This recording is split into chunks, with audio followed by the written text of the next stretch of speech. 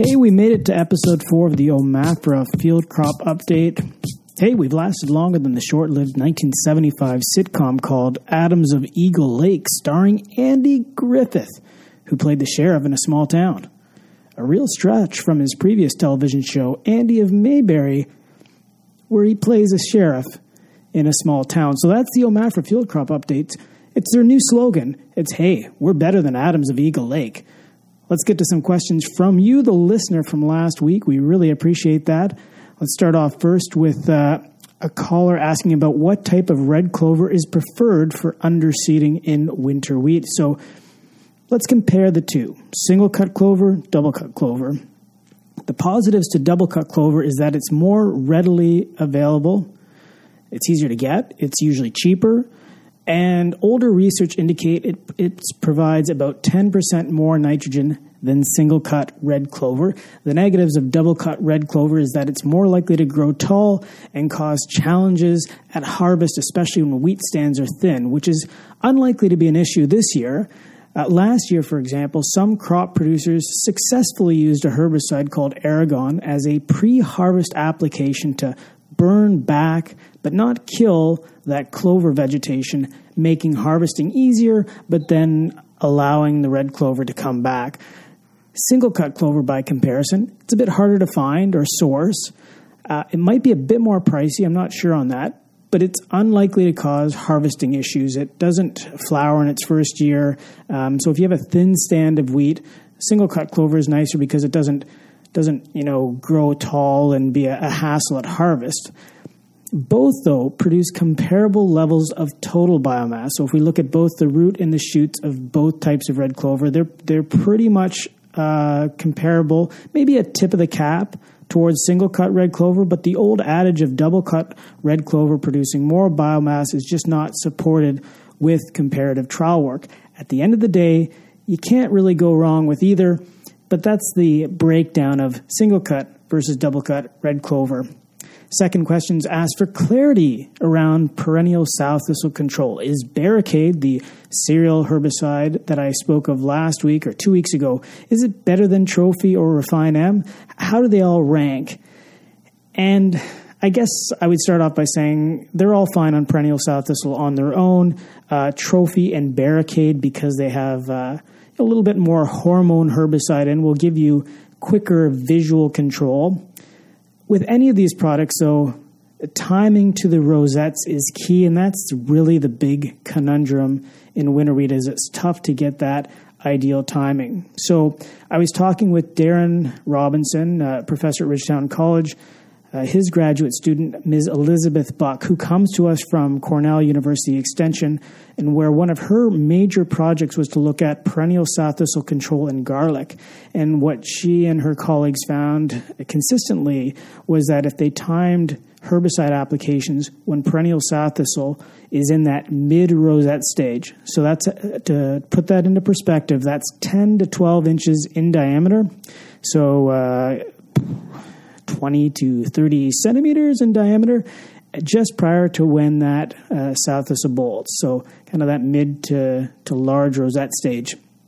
When you time herbicide applications, then the sow thistle is more susceptible to those herbicide applications. And they can get longer and more meaningful control with that herbicide when applied at that stage. And I observed that in a field corn trial I did last year, because when I sprayed even something like glyphosate to small rosettes that are 3 to 4 inches in diameter, often new shoots would come up afterwards. So in about 2 to 3 weeks, I'd see new growth coming up from the rhizomes. But if I delayed those applications to what Elizabeth talked about, 10 to 12 inch in diameter rosettes, just prior to bolting, the control was much more consistently better.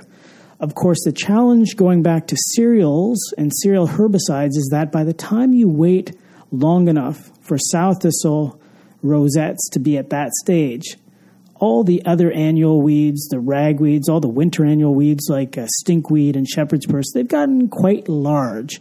And also the stage of the cereal crop is, pushing flag leaf, and it's at a stage that makes the safety to herbicides a lot less. So It's one of the real reasons why many producers have opted for either pre- or post-harvest management to deal with perennial sow thistle and wheat, because simply that sweet spot, which we can utilize in corn and soybeans, those 10 to 12 inch diameter rosettes, are not at a good time for cereal herbicide applications. Last herbicide-related question, pretty quick one. A caller asked if Authority is better at controlling lamb's quarters than Valterra. The short answer is that I have not seen anything in the public research trials where both products have been applied in the same trial together that would indicate one is better than the other. Both seem to provide very good control of common lamb's quarters. I can't give the tip of the cap to one over the other.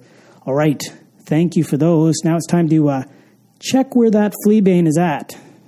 And last week, you'll recall that we had some in that 4-inch diameter range, but many in the 1 to 2 inch diameter range. The growing point was greening up. Well, once I chipped away the centimeter or half inch, if you like, that layer of freezing rain on top of the fleabane today, I came to the conclusion that not much has happened to the fleabane in the last week. Stay tuned. I'm sure nothing will happen next week, but we'll keep you on top of that.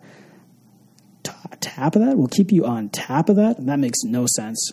Before we go into the Easter weekend, I came across a nice article on nitrogen management in wheat, written 2 seasons ago by Peter Johnson. It's on fieldcropnews.com. I'll link to the show notes, that article, but I thought it was a nice, concise overview. Here are the high points of that article with respect to nitrogen rates. So let's look at crop rotation. So wheat, if it's grown after peas, or if wheat is planted very early, like we saw last year, with high populations or very thick stands, you should have lower nitrogen rates. So pea nitrogen releases perfectly for wheat, meaning that 60 to 90 pounds of nitrogen per acre acts a lot like 120 pounds of nitrogen per acre. So that early planted thick wheat has higher lodging potential, and 120 pounds of nitrogen per acre may make it go flat. So that's why Wheat Pete has been leaning this year, and especially towards split nitrogen applications.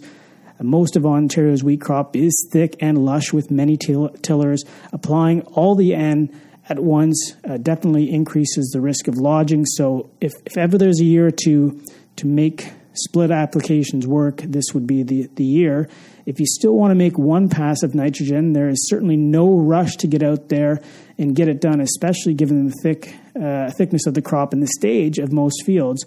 When I spoke with Peter briefly at the Grain Farmers of Ontario March Classic this week, I certainly got the sense from him that this is not the year to go high rates, all in one pass, all as early as possible, as that could be a nice little recipe for lodging hell. If we're applying fungicides at heading, like most of us are in the province, then remember, there's been tremendous synergy, and this is kind of old news from Dave Hooker and Peter Johnson, but wheat yields, you apply a fungicide at heading with 120 pounds to 150 pounds of N per acre. There's some nice yield synergy there.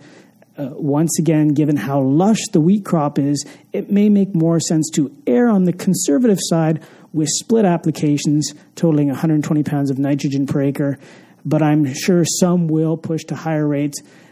And if you're not in that fungicide game at all, then you stick with the 90 pounds of N per acre rate. Lastly, 10 pounds per acre of sulfur has been a nice insurance policy to avoid sulfur deficiency symptoms, and that should be applied with the first pass of nitrogen if you're split applying this year.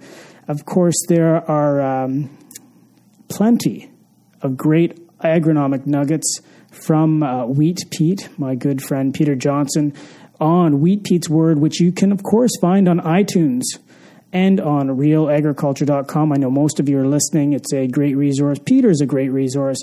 And again, I will post his article for you to peruse. So before we close off this week's episode, and I wish you a happy Easter going into Good Friday, I'm going to close off this week's update with an old herbicide commercial for Banbull.